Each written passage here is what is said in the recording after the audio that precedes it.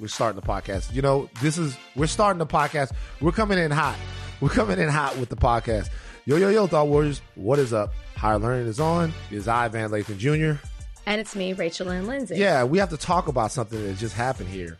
Rachel acting like she's a passport expert, and then finding out that she's not, and not being able to admit that she got it wrong. Okay, first of all, just hearing you say that, it reminds me of my dad.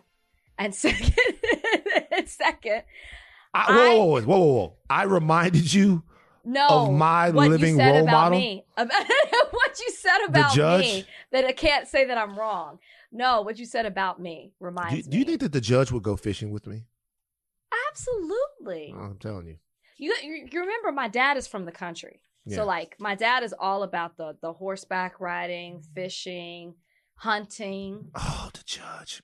Anyway, tell him what you just did to me. Tell him how. So Van is for some reason randomly going through, because Van is all about the random things in life, is going through his passport book and starts noting that he's been to the same places over and over and over again, which he finds funny. I don't.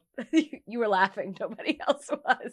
Anyways, so he's noting all of this. I'm asking him about the places he travels. Then he starts saying, "I'm about out of pages.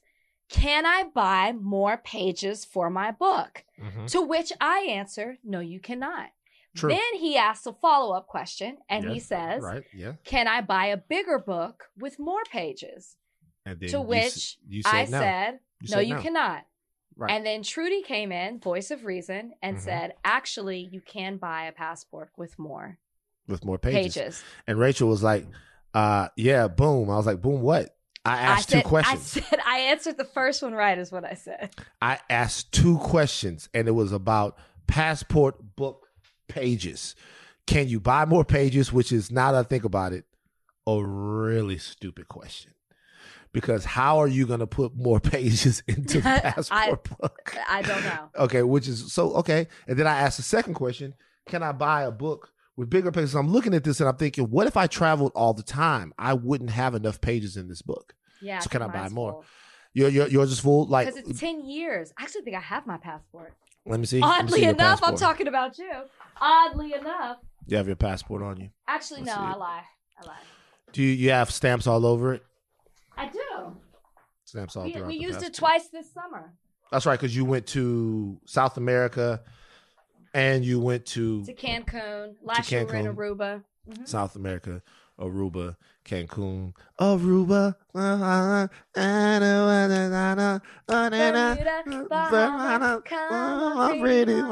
Who is that, by the way? Key Largo. Oh wait, I might have made that up. Beach Boys. That's the Beach Boys? That was when the Beach Boys. That's where we wanna go. Remember? But that's when the Beach Boys started to suck, right? Okay, that song does not, though.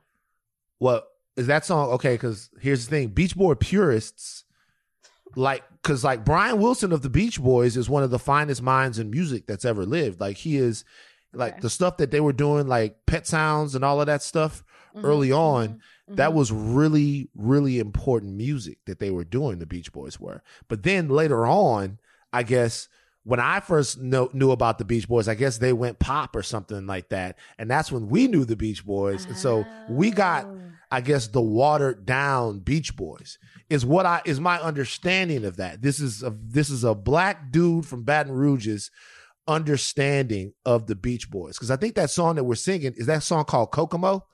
Kokomo, yeah. Yeah, that's the song. See, the Kokomo Beach Boys is actually frowned upon. Oh. This is news to me. It's such true. A popular song. It's a that very I thought we popular all song. loved it. Let's see. It came out in 1988. So the Kokomo Beach Boys is actually supposedly frowned upon, whereas the Beach Boys from earlier on, that's actually supposed to be some of the best American music ever made, like Pet Sounds and stuff. Yeah, it's true. So did you know? I didn't realize that they had been going that long. 1961. Yeah, it's Beach Boys.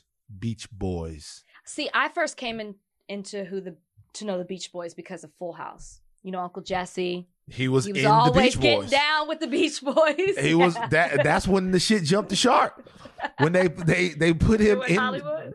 They put him in the Beach Boys, and that's kind of when people were like, this is not the same type of Beach Boys shit, but it was different. And this kind of makes it, when I think about this, I think about hip hop, right?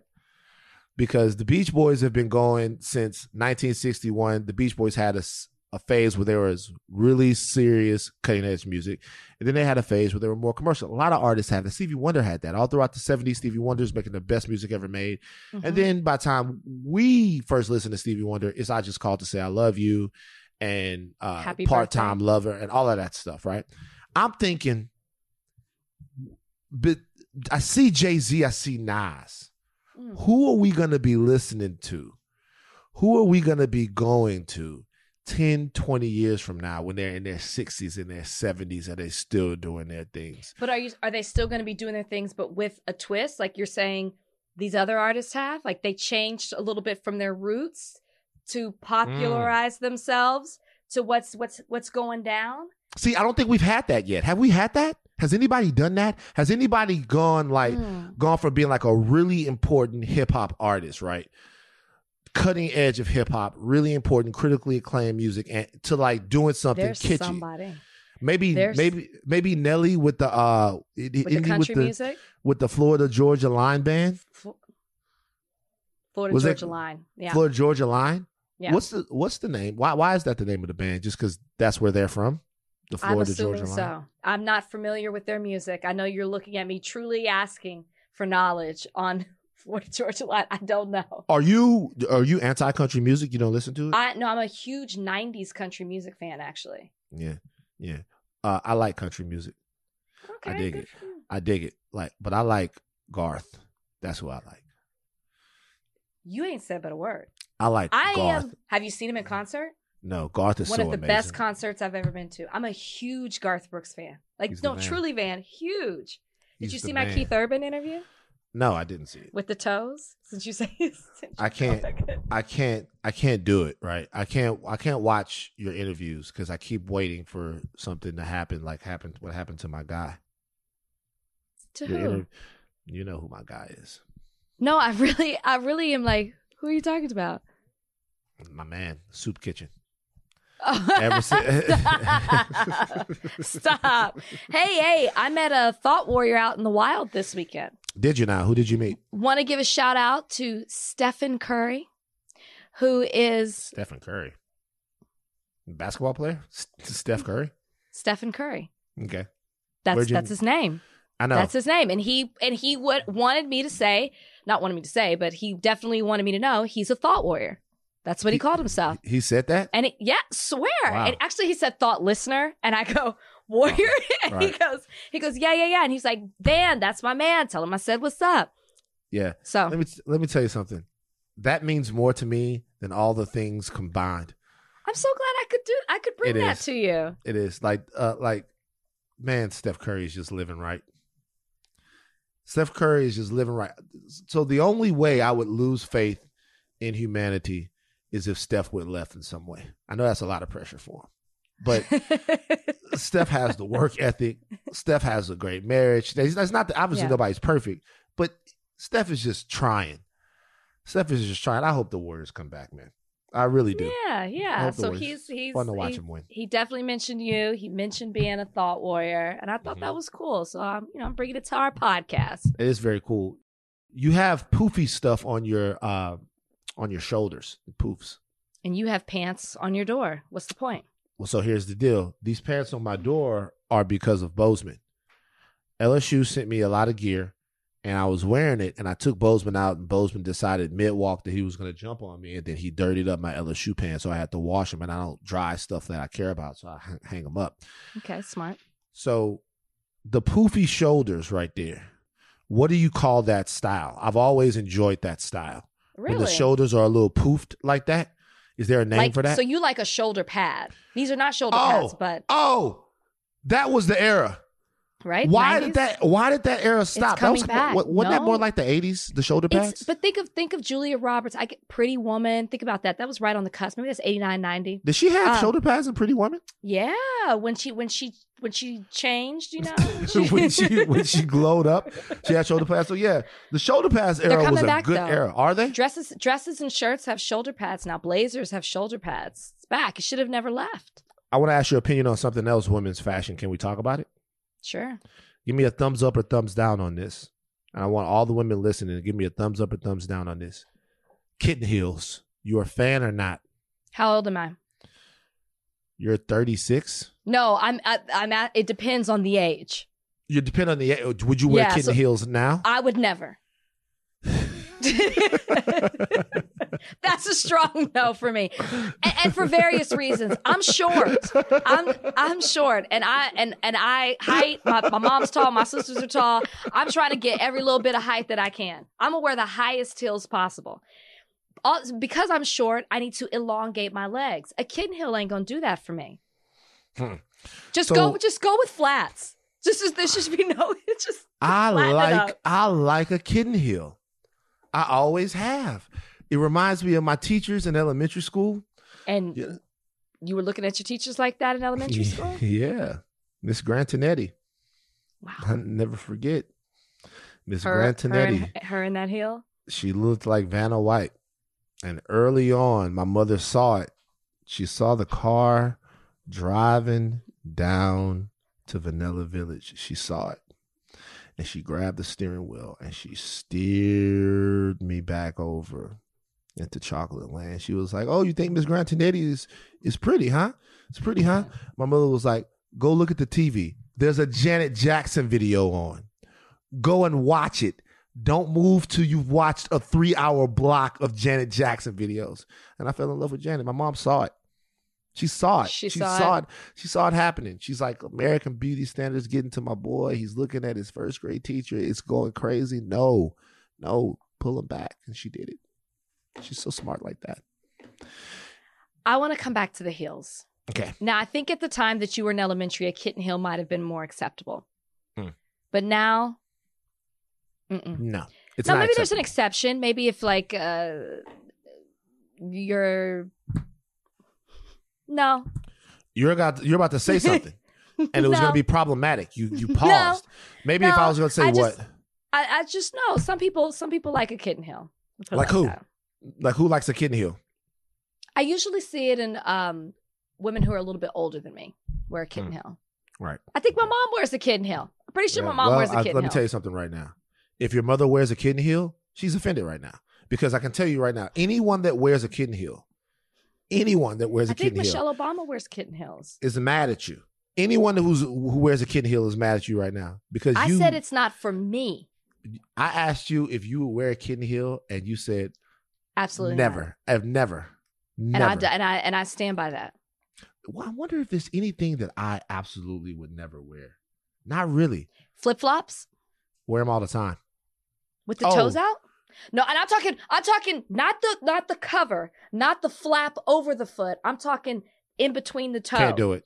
Exactly. I know it. I knew you can't wear flip flops. But that's only because it's my feet, size 14 feet, and it's just gonna look. It looks so whack, y'all. It looks so whack. It looks just like a fat Goliath's feet. Just like stomping through the con. Then my shoes, my feet are so flat they slide. They always make contact with the concrete, which freaks me out. Then I go wash them. Nah, I will never do it. Never. When you hear you say never. Even when we go to the beach, I come out with the Adidas flip flops, and they get pretty hot.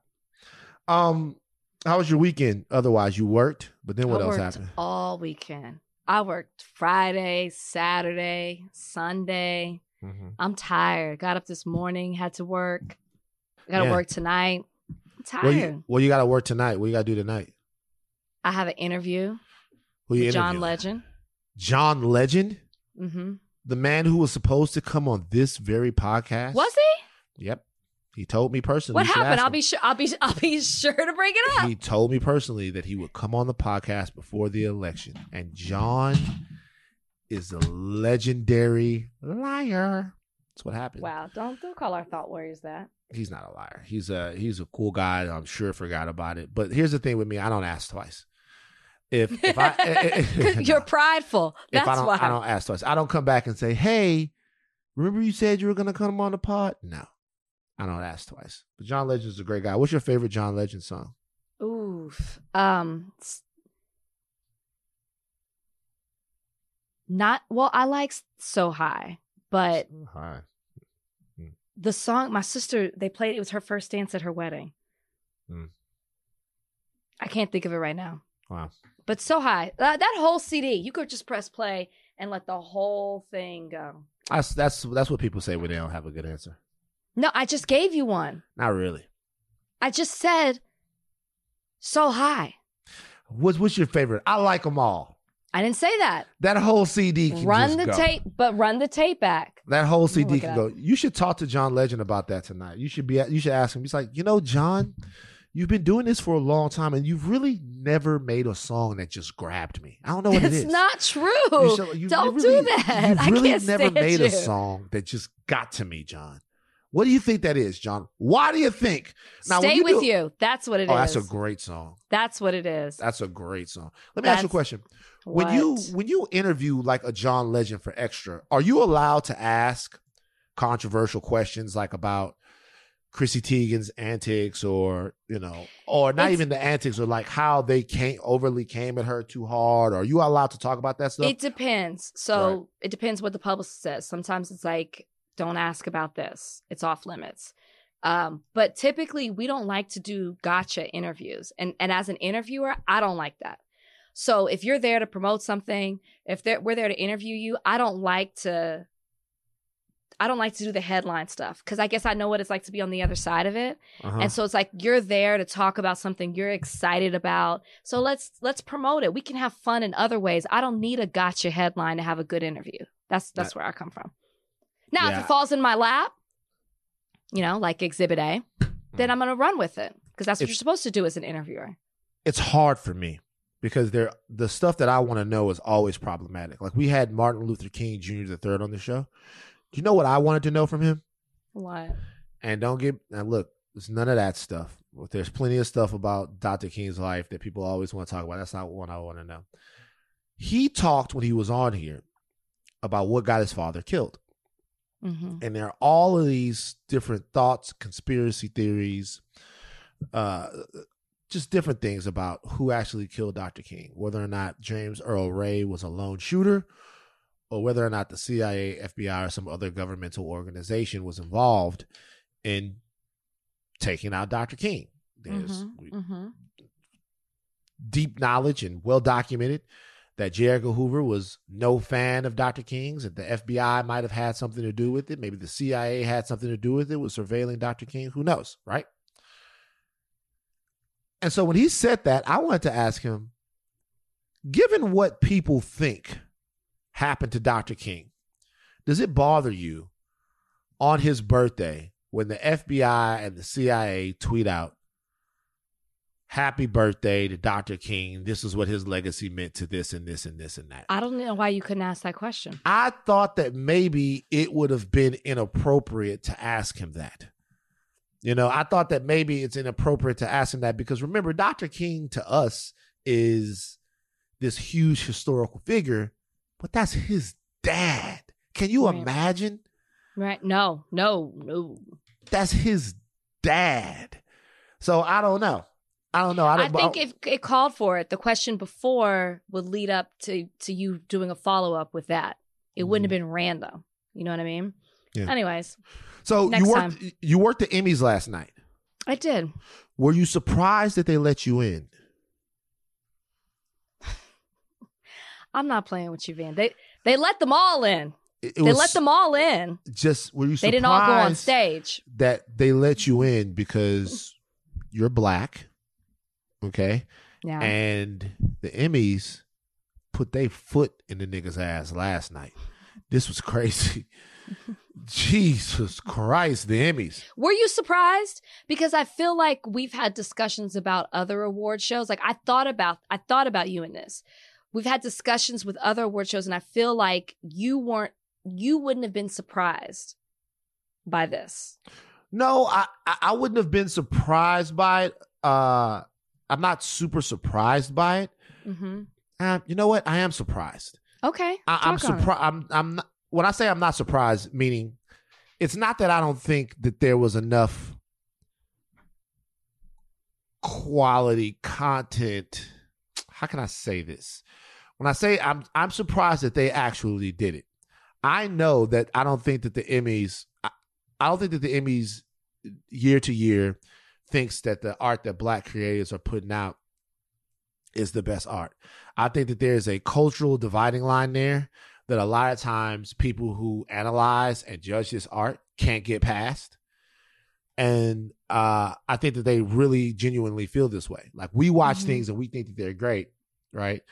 But the reason why there needs to be more diversity inside these places is because, like what we just talked about, you know how many people back in the hood, back where I'm from in Baton Rouge, don't know that Pet Sounds by the Beach Boys and Brian Wilson is super important American music. They would never think about that.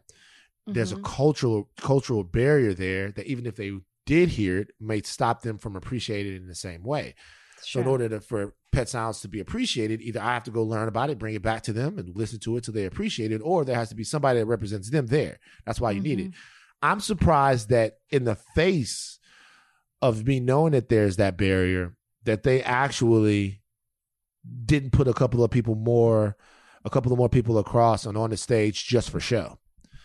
I think the more surprising thing is that they had the nuts to really vote their hearts and keep some people off the stage because they know that this is going to open them up to such criticism.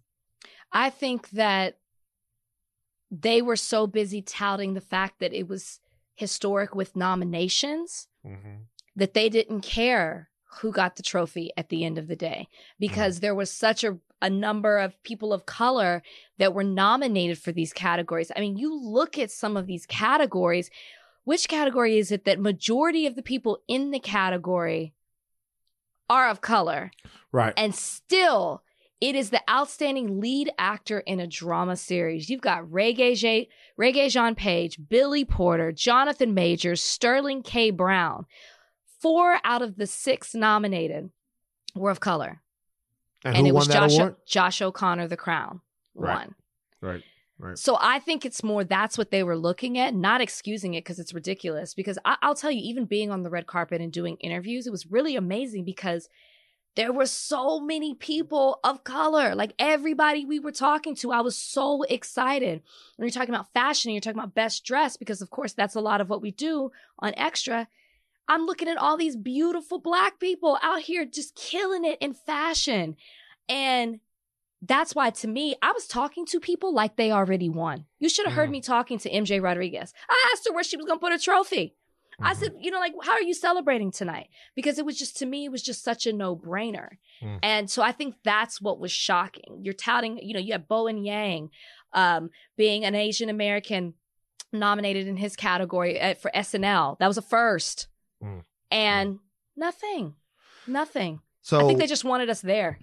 Ultimately, white actors swept all 12 lead and supporting races, comedy, drama, and the limited series categories. So here's the thing. I can't say that I'm mad about it. Okay. I can't say that I'm mad about it. Surprised, but not mad, because I don't think I put a lot of stock into it anymore. I don't think it bothers me that much anymore. And also, I'll say something else. Ted Lasso won a lot of awards last night. Did you think that they should have? Hell yeah. I gotta be real, man. No. Like, I gotta be real, man. Ted Lasso is fucking great and everybody is amazing. And I thought that they deserved it. Like, I want to see representation on that award stage as much as anyone. It's more than most. But, Ted Lasso, they won a lot. They didn't win all of them. I mean, they might have won everything they were nominated for. I'm not sure, but they won a lot. So Jason, yes. Hannah, yes. Brett, for outstanding supporting actor in a comedy series, I didn't get that win. That was the only one where I was like, don't understand that one. Right. That one, because there were a number of people that were voted for best supporting actor, and from Ted Lasso in a comedy series, and so best outstanding is what it is. So I figured they'd cancel each other out, and so then you might have like a Bowen Yang win, or maybe a Kenan Thompson, and no. Who else was in the category? So you had Brett Goldstein or Goldstein, I'm not sure quite how you say it. Ted Lasso, who was the winner. You had Carl Clemens Hopkins from Hacks, which I don't know if you've seen Hacks, but it is phenomenal. Right. Brendan Hunt, who's the assistant coach for Ted Lasso. Nick Mohammed, who's like the third coach, who works his way up from being like the towel guy to the third coach. He's great. In Ted Lasso. Paul Reiser, The Kaminsky Method. I don't watch The Kaminsky Method, but I hear it's great. Jeremy Swift, Ted Lasso, Kenan Thompson, Saturday Night Live, and Bowen Yang, Saturday Night Live. Right. Out of all those, would you have given it to Brett? Yeah. I mean, yeah. He plays an angry man. Brett. Oh, so Brett is Beard on Ted Lasso, right? Or is he Roy Kent? He's Roy Kent. Roy Kent is fucking. Roy Kent is amazing. He's great. He's great. That's Roy Listen, Kent. he's great as playing that angry man. Okay, who's losing his career. Angry man who's losing his career. I've not seen season 2 yet, but was he better than Bowen Yang on Saturday Night Live? I don't know. Right. Because he's giving us more of a dynamic character on Saturday Night Live. He's not one-dimensional on Saturday Night Live. I don't know. But Roy Kent isn't one-dimensional, though. Not to me.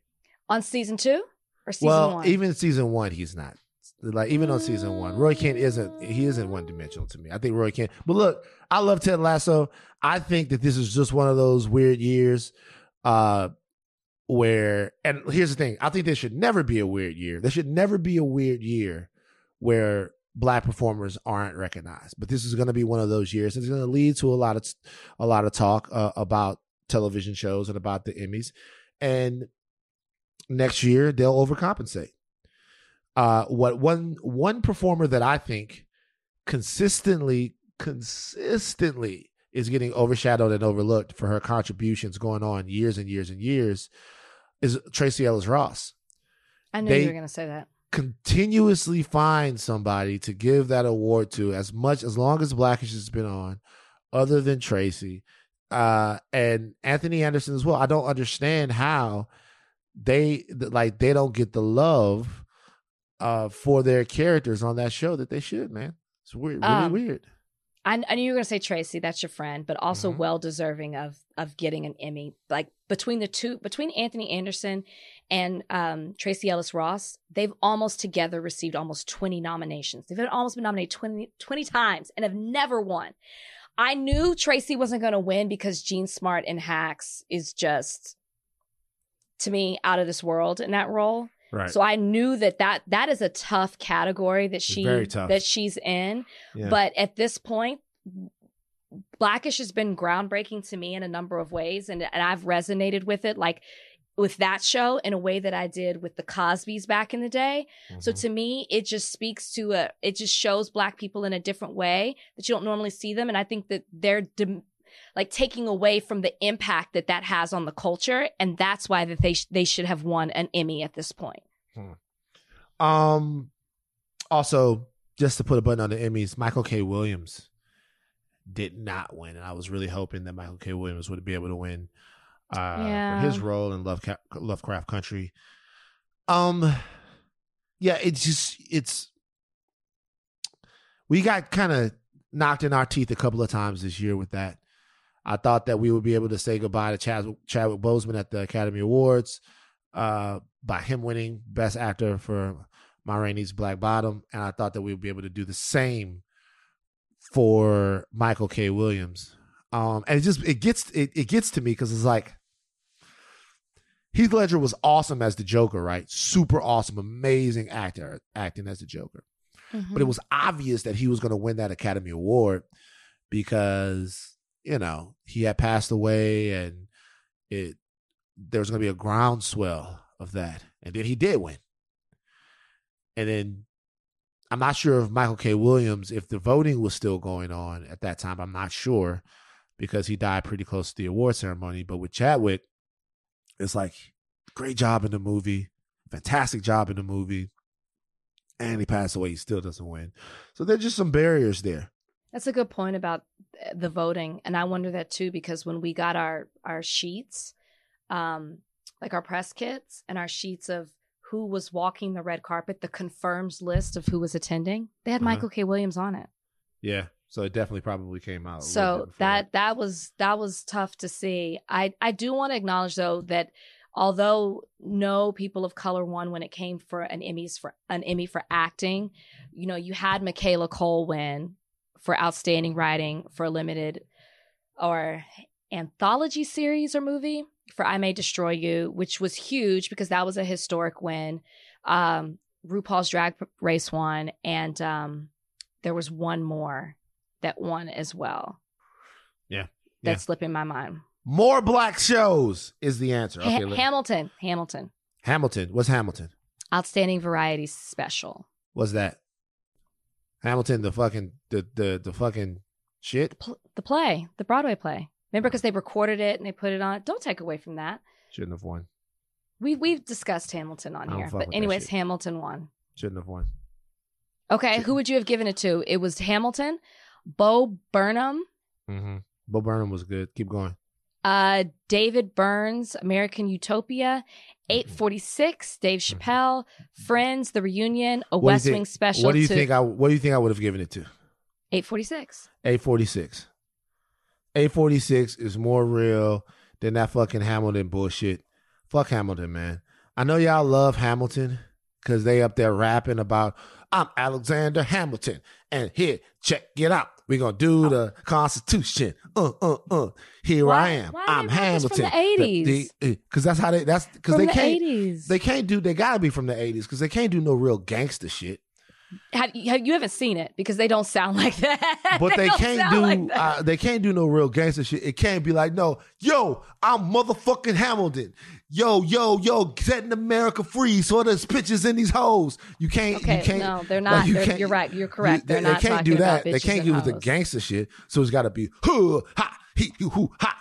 I am Okay, Thomas stop. Jefferson. This must stop. Thomas Jefferson. Must stop immediately. Find some more words. Find some more words. Stop. Here I am. Check out my shoes. I'm George Washington. I got wooden teeth. Trudy, a gift, please. A gift. A gift. Make a gift. Make a gift out of that, please. Wait. Speaking of, I said that you were an 80s rapper. Do you know that kids now are calling the 90s and 80s the late 1900s? And like people our age are feeling a certain way about it. This is happening. They're like, oh, that's music from the late 1900s. Wow. How does that make you feel? Whatever. It's something that happens. Let's take a break. Okay.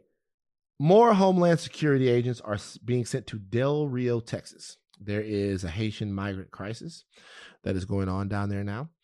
An additional 600 Homeland Security personnel have been sent to the border in Del Rio, Texas. Thousands of refugees are camped under a bridge and are being taken back to Haiti, says the Homeland Security Secretary. They're going to take these people back to Haiti. There's more than 14,500 migrants. The vast majority of them are Haitian, are facing extremely high temperatures down there in Texas and poor conditions as they camp under a bridge. So obviously we know that there's trouble in Haiti. There's the double whammy down there in Haiti of the country just going through a pretty violent military coup, along with a devastating earthquake. So there are thousands of people who are looking to get out of Haiti. A lot of those people made a long journey to the border to try to get into the United States of America. And it looks like they are going to be sent back. Have you been keeping your eyes on this? This is in your home state. And what are your thoughts? Have you seen the encampments? Have you seen the footage of it? I have. I was watching it, and I don't know why. I was watching Fox News. CNN wasn't covering it. I'm sitting at work. I'm watching TV. And I'm watching their coverage of it. And all I kept thinking was, fuck you, Fox News. It was... I've never seen... It's on right now. It's on right now as we're podcasting at the same coverages, and they're showing the encampments, but it's what they're saying about these people that I was literally getting enraged as I was watching it because they're talking about these people as if they're not human beings. They're talking about them as if they're animals that have come and crossed the border. And rather than realizing that these people are coming here, they're not coming just because they can come to the United States. They're coming out of pure desperation, trying to leave their home country because of the devastation or the danger that's there. And instead of Fox News focusing on how sad it is that these people are trying to escape their home country, they took it as an opportunity to blast not just the current administration. And I'm not saying that there might not be issues with the way that they're handling immigration, but they took it as the chance to just blast Biden and the administration, but then also to joke that none of those people have vaccination cards and none of those people, there's no COVID testing places for them to go get checked out as they've crossed over. And they were laughing about it. They thought that it was funny. And then they expressed sympathy for the Border Patrol and the authorities that have to be there rather than the families and the children who are encamped with sticks and sheets, taking baths in the river, trying to get whatever they can to try to find some refuge to feed themselves and get water. They're right. When I tell you the cameras are right there next to these people, they're right there. And you can see the sadness. You can see the suffering, and they're making fun of it. I couldn't get over how they were standing right next to them. And rather than maybe figuring out how we can help and resolve it, they took it as a chance to poke fun and to talk about the current administration. And I just kept thinking the lack of humanity of these people is absolutely disgusting. Fuck you, Fox News. Wow. So, I mean, my thing is, I don't think Fox News should really have an issue with what's going on at the border, because the reality is that the Biden administration is treating the people there not very much different than the Trump administration did. They never say it that way. They are using Title 42 to expel these people and send them back to Haiti. Of course, you guys know Title 42 lets the government, the United States government, expel somebody from coming across the border and deny their migrant status, deny their status based upon the fact that they might have a communicable disease. This was put into effect under President Trump's administration, and it was used, I guess, to stop the spread of COVID-19. Really, what it was used to do is stop people from coming into the United States of America. Title 42 is one of many things, if we're being quite honest about it, in regards to immigration, that the Biden administration has actually kept around. Now, they've obviously stopped the wall bullshit, but a lot of Donald Trump's policy regarding immigration, the Biden administration has chose to keep around, mm-hmm. And Title 42 is one of those things. There are some people that are coming across that have been vaccinated and have vaccination cards, apparently. So Fox News is full of bullshit. And, obviously we could be vaccinating people as they came across looking for asylum, but we don't want to do that. We want to send them back. And the immigration discussion itself is a bear trap, a quagmire, or whatever. Depends on how you look at it. I'll tell you the way I look at it. I think Haitians that want to come to America should be able to stay here. I'll tell you why. Agreed. I think after the Haitian Revolution, Haiti was really bankrupt and made poor. And it was because of a lot of reasons, but one reason is because Haiti was made to pay reparations for fighting tooth and nail for their freedom. Mm-hmm. And they weren't really brought into the world community until they were able to pay those reparations, in large part, or at least in some portion, of France. And so the expansion of Haiti and the growth of Haiti as a country has been impeded a lot by Western power. And colonialism and imperialism have impacted this island and have led to a lot of the instability on the island. And so when that instability, when those cracks become canyons, I think the humane thing to do, we're talking about 12,000 people, 14,000 people, whatever, would be to let them in America and provide them some way to live a better life. I don't believe in these ironclad closed borders. I do believe that we need to have some sort of policy in place to make sure that our borders are secure, meaning that not just anybody can come over carrying anything, because that makes us susceptible to terror attacks. It makes us susceptible to the drug trade. But I think secure borders and closed borders are two different things. Secure borders just means we know who's coming in as much as we can. Closed borders means nobody can come in. And to be honest with you, I don't think the U.S. has the moral authority to tell people that they can't participate in the economy. I think that the economy has spread its tentacles all over the world and has used and exploited people all over the world. So in many ways, the humane thing for the United States to do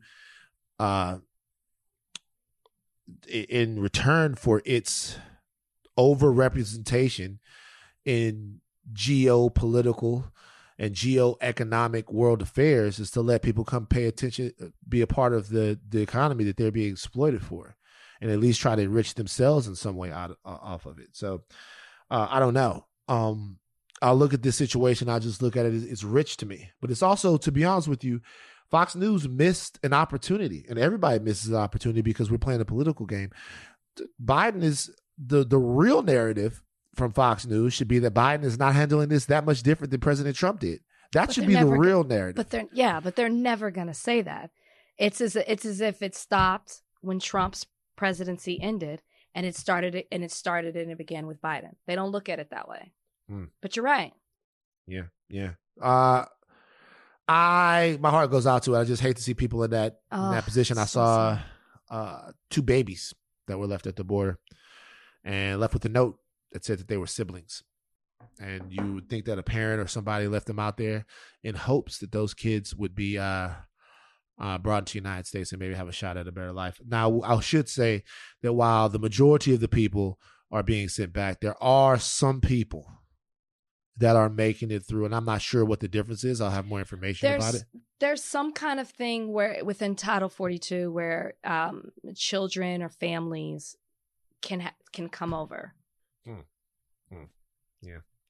Yeah. Okay. The LA Clippers are a part of we should change the G Unit thing. It's not G Unit. It's gentrification. I just want to touch on this. We don't have to get deep into this. This is just interesting, just so people know what we do for our own entertainment. The LA Clippers are building a brand new facility to play at, an arena down in Inglewood. They're building it down there in Inglewood. And you know what they're doing? They're fucking over black people. Black and brown. Black and brown people. What do they do when they want to build a new stadium so that motherfuckers can run up and down in shorts? They're fucking over black people. There are a lot of people down there in Inglewood, and you might think, hey, it's going to bring a lot of jobs and revitalization to the Inglewood area. And guess what? You're right. They're probably going to build some of those fancy living units and have a little grove. Maybe you get like a new fucking, I don't know, movie theater or something like that. All of that stuff will probably happen. But you know what else happens? Certain people who have been living in their homes for a long time and like their areas, now they got to move. They got to move. This story is very deep and it's very layered. But the Clippers are essentially being quiet, very, very mum on the fact that a lot of black and brown people are being displaced. Now, Rachel, I ask you, does the economic revitalization of an area make up for the fact that some people, real people, might be forced out of their homes for this? Well, who are you revitalizing it for? That's what becomes the question. Because if you have to push a certain type of person out because you're rebuilding a community, but then you bring in a whole new set of people, then what are you really doing? You're making the community better by better, and I use that in quotations, by pushing not for the people who live there, for the new people who you expect to bring in, because you're bringing in new business and new buildings and commercial and residential spaces and all of that. But it got me thinking, because this is happening with the Clippers in Inglewood. But if you're in the LA area, you're a sports fan, then you know that this already happened with SoFi Stadium, which is huge if you've been there. And I don't even know what it looked like, because I'm new to LA. I don't even know what it looked like before they started building there, right there. And like, I think there was a percentage that's like 51% of the people who live in Inglewood are Black and brown. And you already are hearing stories of anticipation of the fact that SoFi Stadium is there, and the fact that they're building the new Clipper Stadium there, that rents are doubling. Yeah, the rents. It's not even all the doubling. Homeowners. People are their rents is going up. Imagine your rent. That should be illegal. Imagine this: 2-bedroom Inglewood apartment going from $1,100 a month to $2,700 a month. That's robbery. That's those people should nuts. Those people should go to jail. It like $1,100 a month and $2,700 a month. That's not a different price range. That's a different life for your rent to go up. It's illegal. $1,600. That's nuts. It's criminal. I don't understand how. Like, I understand what eminent domain is, but the fact that you are doing this to people, pushing people out with nowhere to go.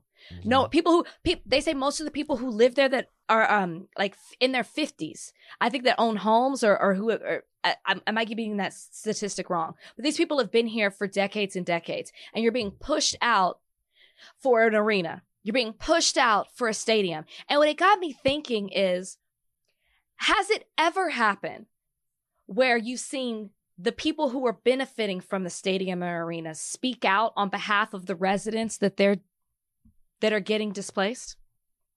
No. Has that ever happened? Because I would love to hear from a Kawhi who's from here, right? Is he not? From the IE. What's that? So. What's the IE? When they say that Kawhi. San Diego? Nah. When they say that Kawhi and Paul George are from LA, they're kind of from LA. Shout out to everybody in the Inland Empire, by the way. But the Kawhi's from Riverside or something like that. Okay, well, close enough. Well, is it though? Is it close enough that you would care about this? But Kawhi's from Riverside, and then fucking Paul George is from Palmdale. But does it have to be your community for you to care to see your people getting at a disadvantage just so people can come watch you play? Like you know what I mean? Like every week? Millions and millions of dollars. You got to drive through these communities to get to your arena. You're not oblivious to what's happening. And it would be amazing if there was some sort of fund, some sort of, if you're going to tear down where these people live, build something next door. You're already in the business of building. I wouldn't even be shocked if these people are investing in some of these buildings that are starting to go up in Inglewood. Wow. I wouldn't. Whether it's the athletes, whether it's a GM, somebody affiliated who knows what's happening to this community as they're quote turning it around for the better. Something should be done, because these people, this is the only home that they have ever known, and they are getting pushed out under eminent domain, which is just gentrification, which never benefits the people of that community, even though that's the lie that they continue to keep telling us. They'll never see it. Never see the benefits. Yeah, it's tough. It's tough. It's tough for the people.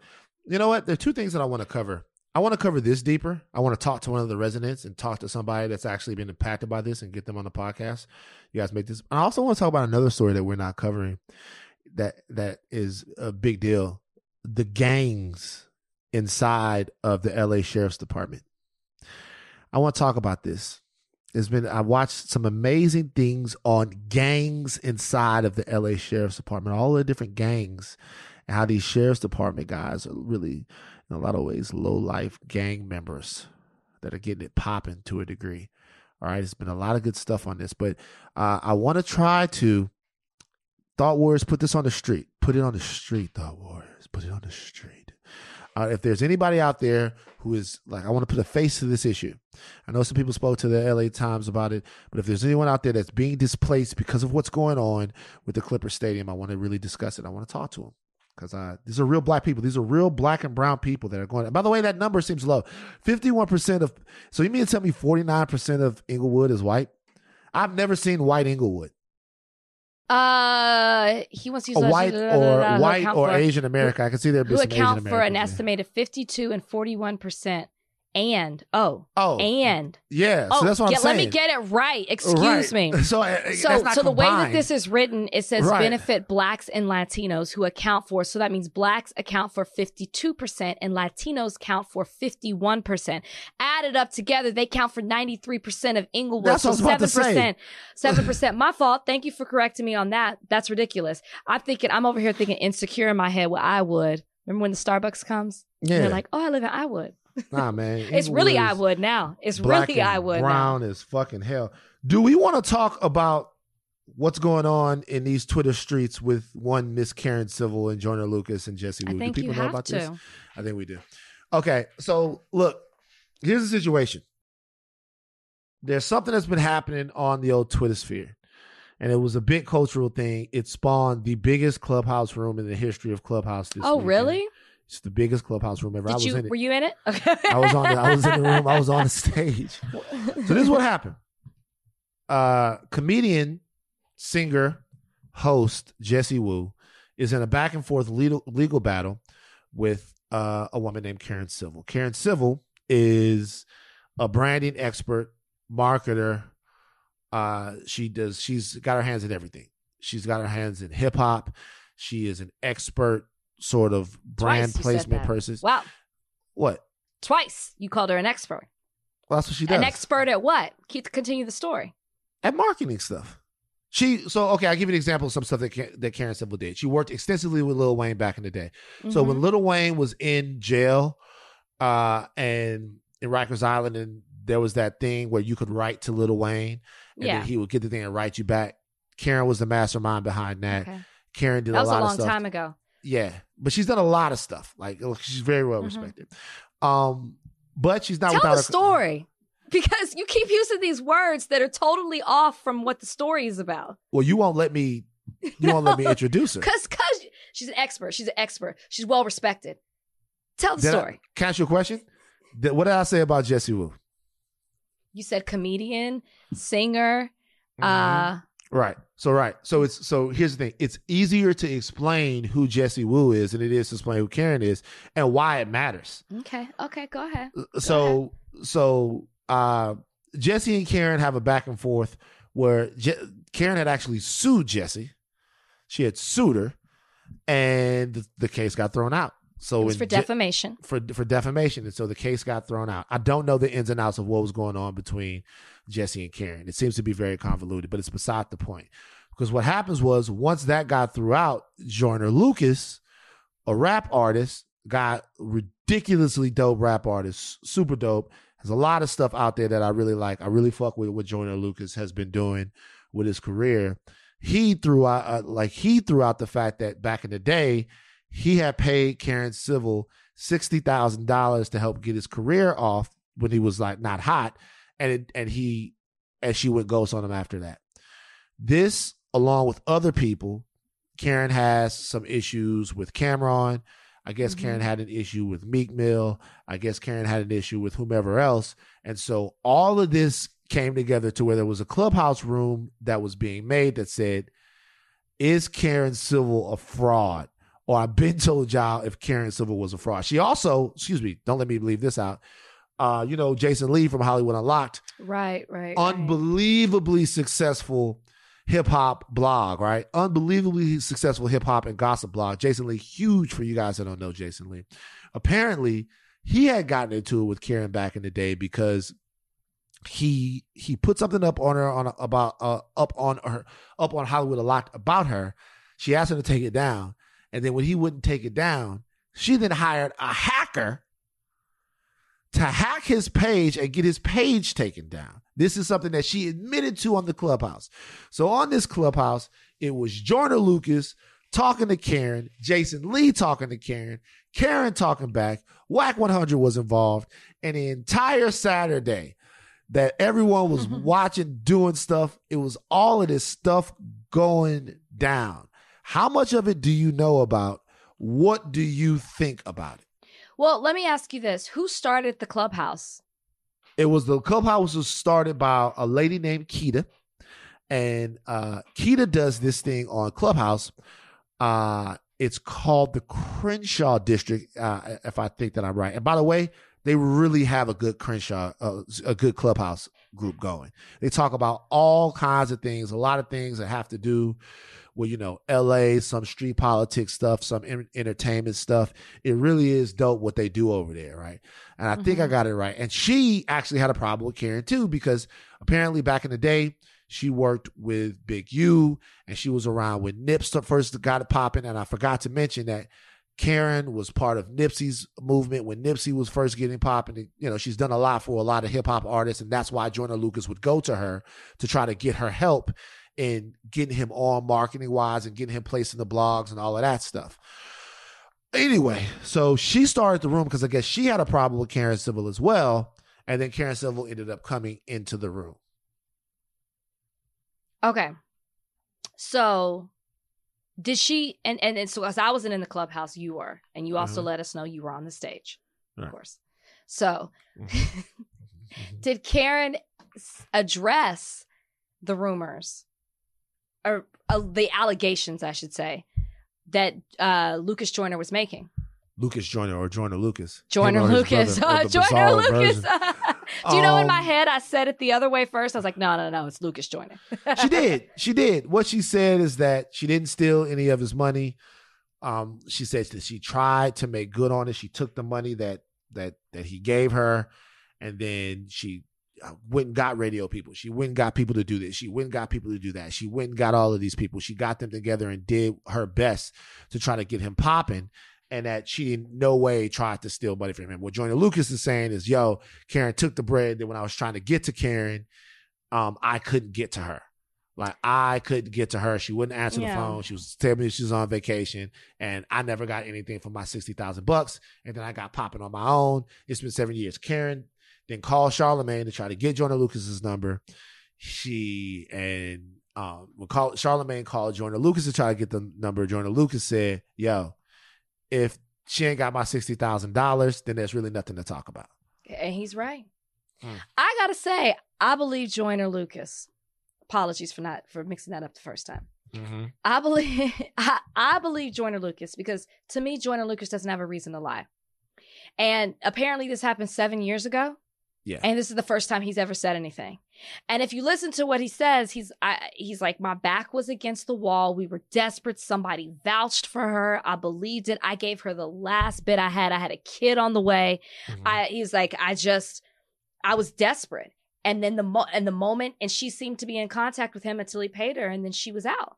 To me, Karen's the one who's in a position of with her back against the wall where she's got to defend herself, her name, her reputation, because she's in a battle with Jesse.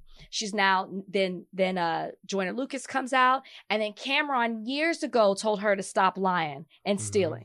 And nobody believed him then. So it's not to take away. I know I was saying, okay, you're calling her expert. It's not to say that Karen hasn't done things in the past, but it also seems like her past is filled with some shady stuff. And will I ever know the truth? No. Well, it depends is Joyner Lucas going to decide to sue her for the money? He never did take her to court as far as we know when it comes to that. He never said that. Seems like he moved on, and thankfully he's been successful in his own right, and he was able to do that without her.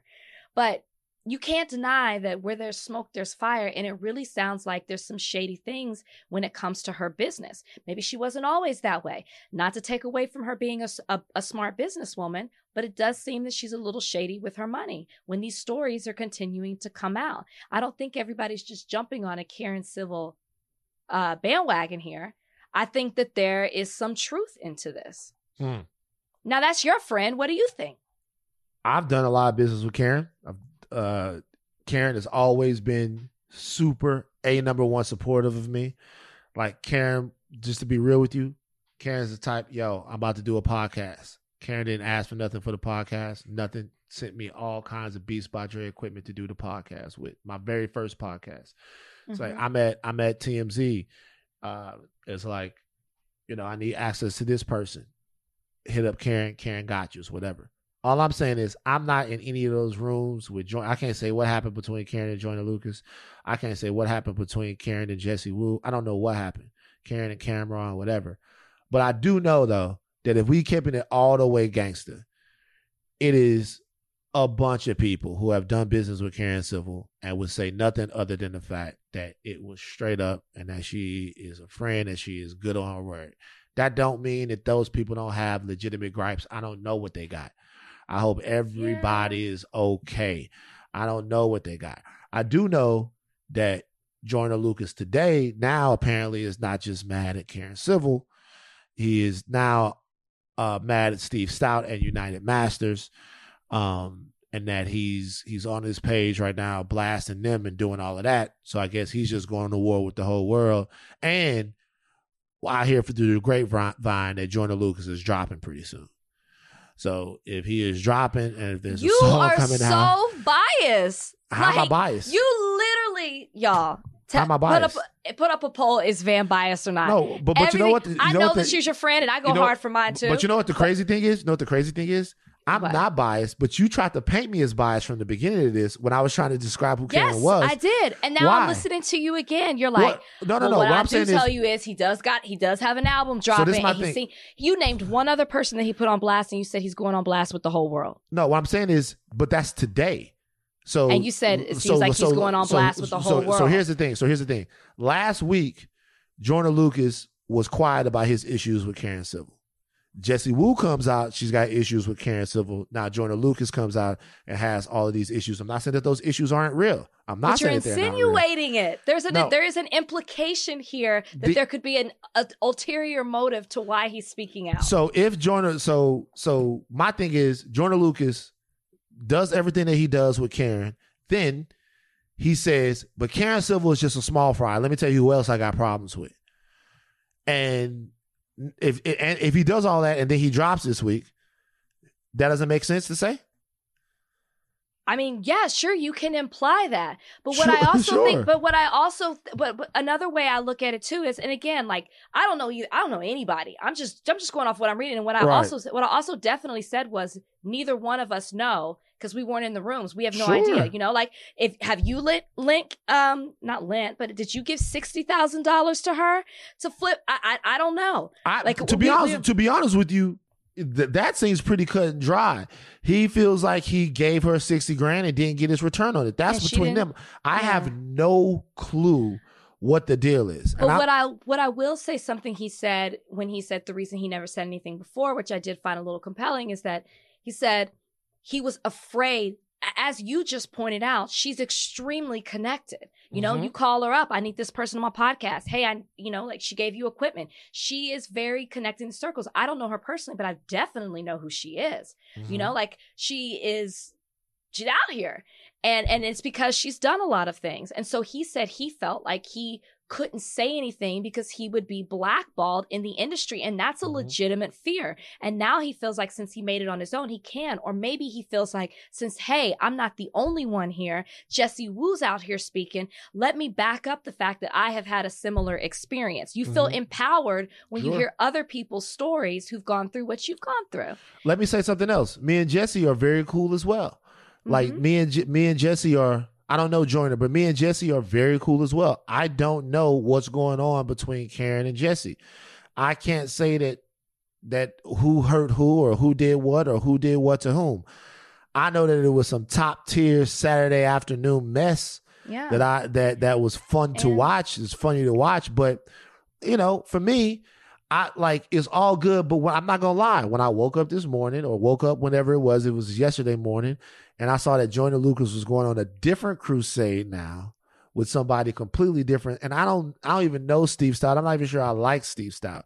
And it was a whole different situation. I'm like, it seems now that this is going to be his thing. I wouldn't be surprised if he dropped a record about it, if he dropped a song about it or something like that. And then I had somebody tell me that Joyner Lucas was jumping in this because he might be dropping a song this week or next week or something. So it's just everybody has their motives, though. I guess I hope Karen doesn't do anything with a hacker to Jessie or Joyner, because that's crazy, and she admitted it. You got to ask if she gonna do a hacker to you. On me? Yeah. Well, if I get hacked. Hack. Hack a Shack, hack a Rach. That would be so funny. Van, can you help me get my Instagram back? Man, can you help me get my That's Instagram not what back I'll on be eBay? doing. What would you do? What would you do, Rach? No, I'm not gonna. She's not gonna do Rach, that. tell She's me, not tell gonna do Rach. that. She's not definitely not going to do that. No, But I know. big Rach Pac. What you going? But I will tell you this though. I will tell you this. You got some scalps under your belt. You do be getting. No, just move on to the top. I'm not. I don't know if people want to fuck with Rach. I'm no way coming in. I'm no way trying to like. I'm just talking about what I saw with Karen say where there's smoke, there's some fire. And I think but if it was my friend, I think that I would have a different perspective as well because I would know them in a different way. You know her in a different way than I do. Right. So it's like, I think you have a little bit more compassion. Well, compassion, and just to be honest with you, I wasn't there. I don't know what happened between her and Joyner Lucas. You know, that's where I was coming from. Yeah. Will Karen come on the podcast? Maybe. She's got her own podcast. Yeah, she should do that. She's got her own podcast. You want to generate people to. She's got her own podcast, so maybe not. And her podcast is on Joe's network, so she probably wouldn't come on this. But yeah, quickly, shout out to Lil Nas X. On pace to sell 140,000 units on his first week on his album. Grateful Lil Nas X. Jeezy and Jeannie Mai are having a baby. They're having a baby. That's so nice. They're having a baby. Way to go for them. And did you see this whole thing about Whack 100 and Kim Kardashian and Ray J? I mean, I'm not familiar with Whack 100. I know you just mentioned him, that he was in the clubhouse as well. Can you explain to me what's going on? Because so Whack 100 what is this contract and all this stuff? Yeah. Whack 100 is the manager of Ray J and The Game. Oh, he's Ray J's manager? Yes. And he has been Ray J's manager for a very long time. Oh, gosh. Ray J, people don't know how, Ray J got some connections with the politics. People don't know. So Whack 100 was talking to Bootleg Kev. Whack 100, Bootleg Kev. We really getting the Thought Warriors up on their street shit right now. Shout out Bootleg Kev. And he said that there's another Kim Kardashian Ray J sex tape. And that is more explicit than the other one. Okay. He told him, he said, the only person he would give it to or sell it to is Kanye West. That's what he told Bootleg Kev. He said, all I know is Kanye, holla at me, bro. We got part 2 on the laptop. Ain't never been seen. We'd love for you to have it. It'd be a great personal private NFT. The Kardashians' attorneys heard this, what Whack 100 said. If you guys don't know a little bit about Whack, Whack has a very bigger than life personality.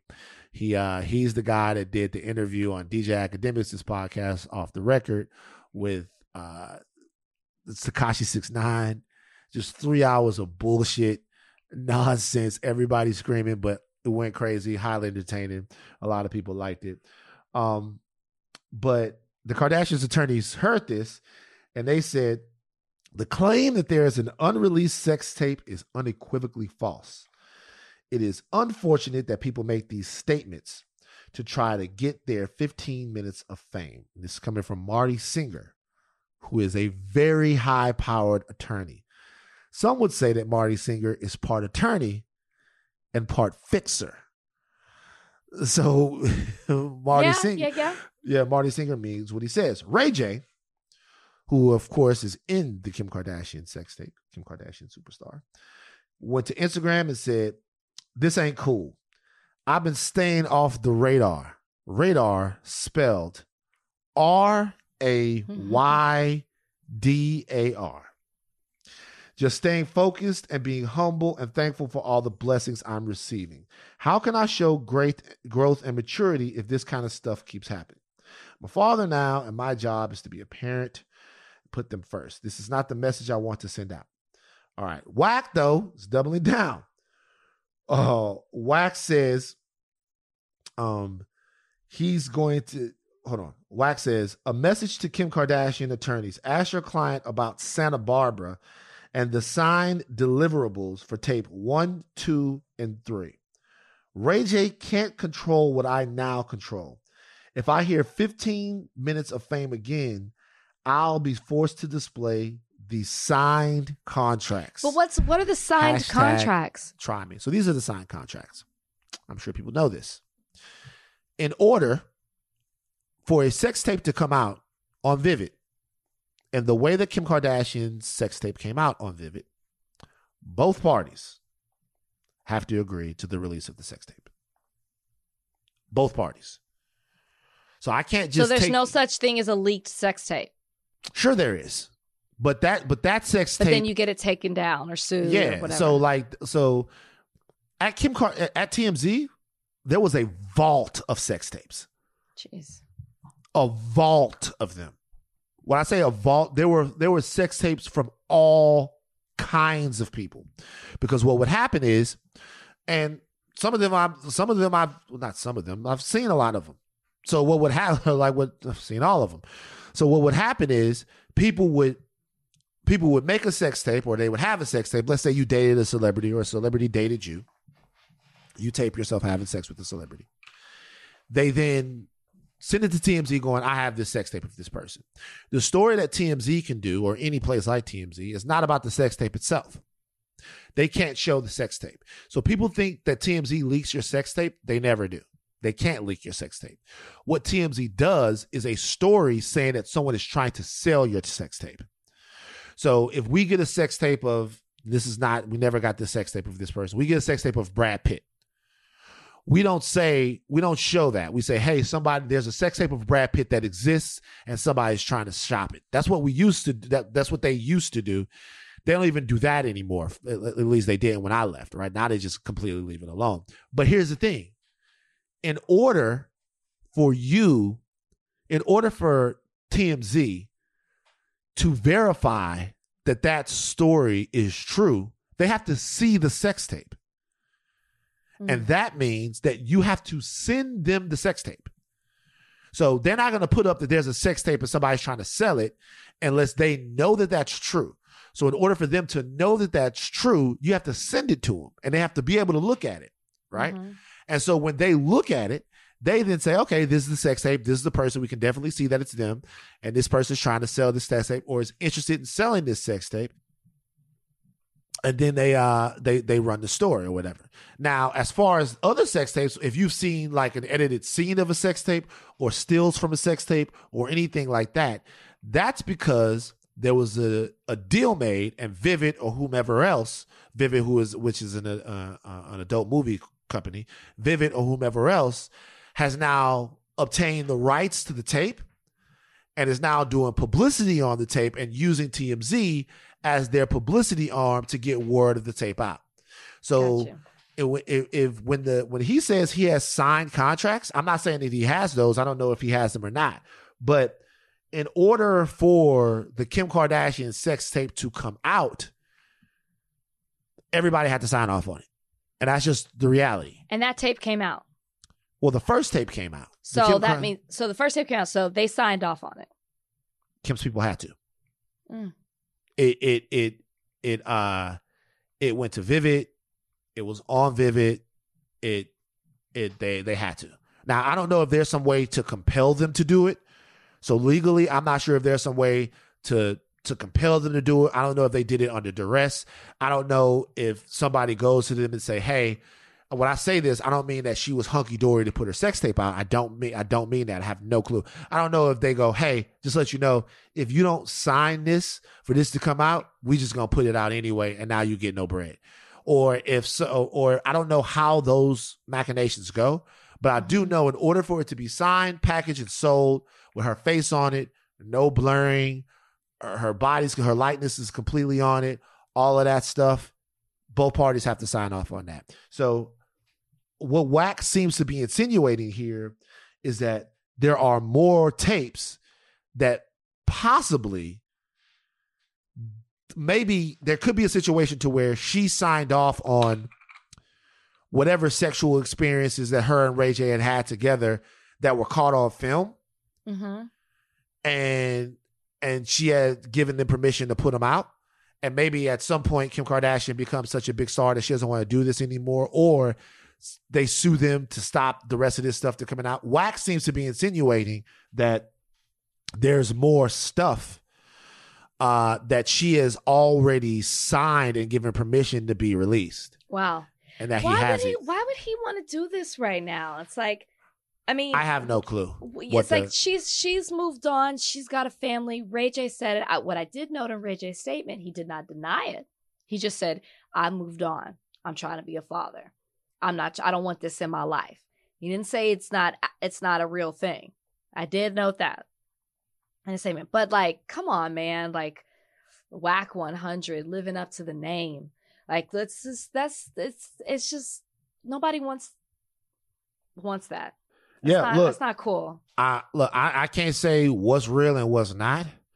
I can say that at this point, the Kardashian empire is just through the roof. It's just like ridiculously important, right? It's ridiculously important. It's ridiculously rich. And they're going to go through, if in fact those other tapes did exist, they would go through every single imaginable length to make sure that they don't see the light of day. Everything that they could possibly do to make sure that they don't come out. And at this point right now, like Ray J said, it would be embarrassing to Ray J too. Mm-hmm. Now, Ray J and Wack have been friends for a very, very long time. Like since Ray J was like a kid, from what I understand. So, who knows? But yeah, man. It's a lot of shit was happening in these internet streets in the last couple of days. A lot of shit. That's too much. A lot. Look, look at you. You're such a good person. Your skin's crawling right now. You hate the fuck shit. Well, because I just think especially Kim's kid, the oldest, is old enough to like pick up a computer and Google this stuff. And it's like, yeah, they've moved on. They've gotten married, divorced. And then you tried to sell it. And then also, let's not forget, he tried to sell it to Kanye first, as if Kanye was in the tape. What do you want to sell it to Kanye for? Well, because he figures that Kanye would buy it to keep it, keep other people from buying. Yeah. It's just slimy. It's just so dirty. Why? It's whack. That's what it is. All right, that's enough. That's enough podcast. This was a little bit of spice. Spizzy.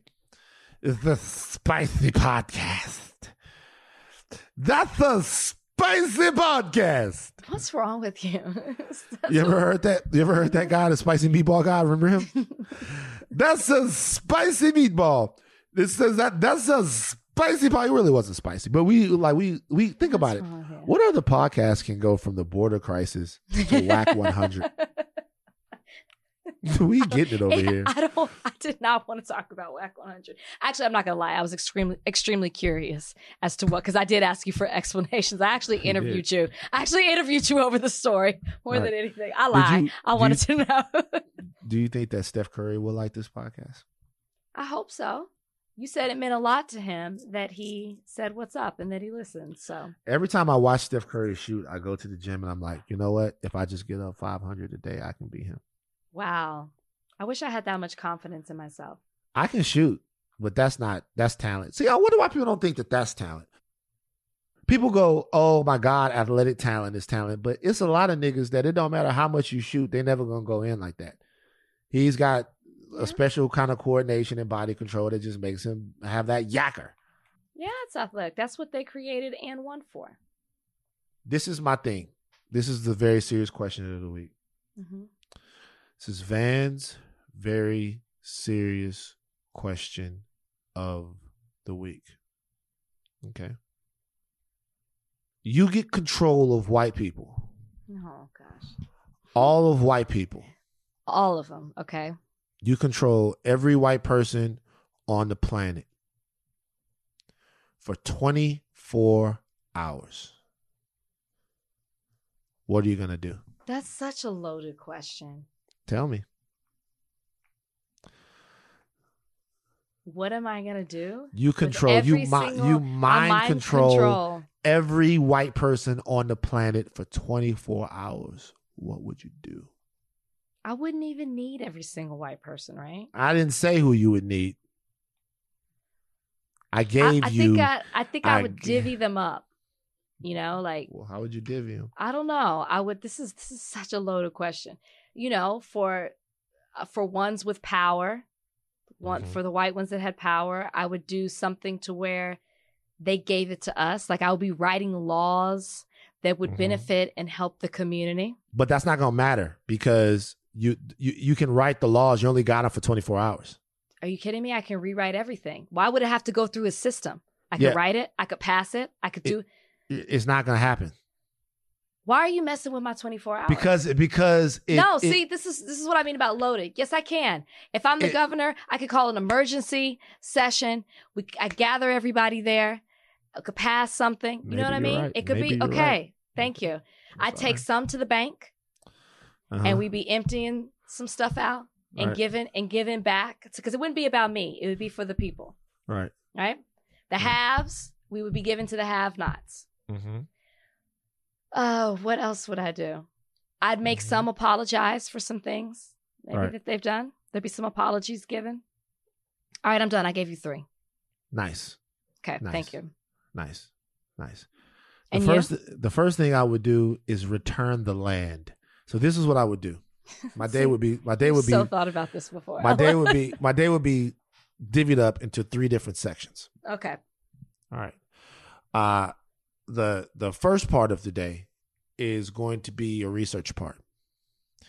So we're going to have the finest minds in the world working on the problem of how Black Americans lost in the 1900s, Black Americans owned around 15 million acres of land. Now we own less than 5 or something like that. So we want our land back. Usury, white terrorism, bad contract buying schemes and stuff like that. All of that stopped us and took our land from us. We want that land back, and we want more land. My whole day, my whole 24-hour process is one big land grab. Okay. We're going to get all kinds. You know what? Ted Turner by himself owns more land than like 3/4 of Black America. Ted got to come off some of that land.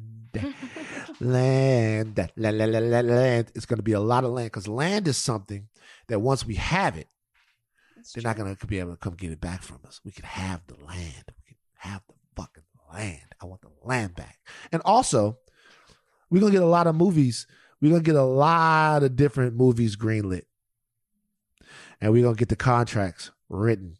We're going to get all the movies made that we want to get made. We're going to change up everything.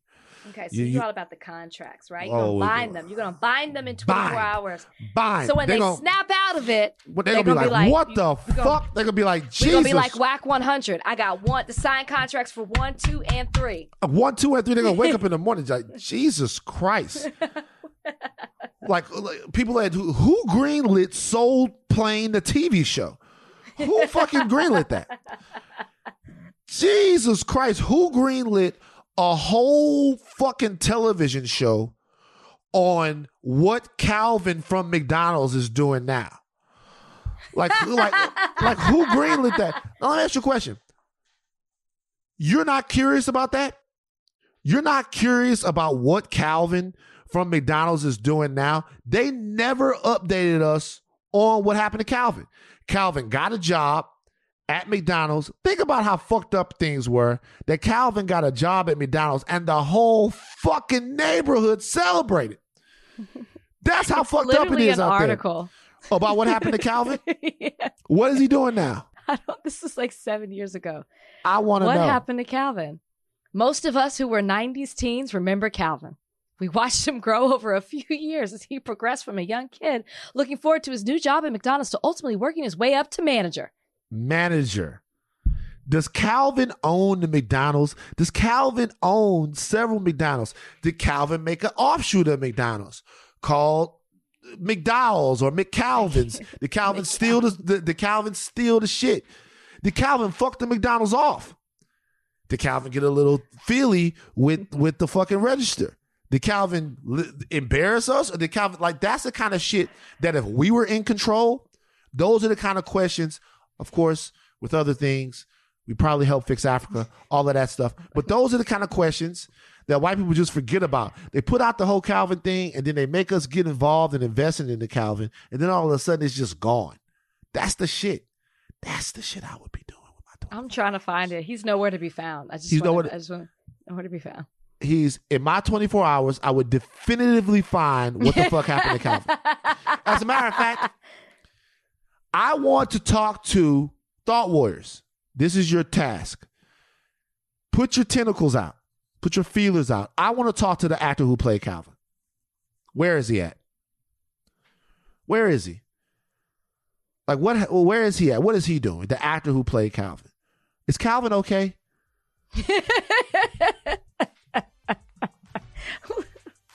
That's enough podcast. Let's go. Take your thinking caps off, but do not stop learning. I am Van Lathan. I'm Rachel Lindsay. We out. Bye.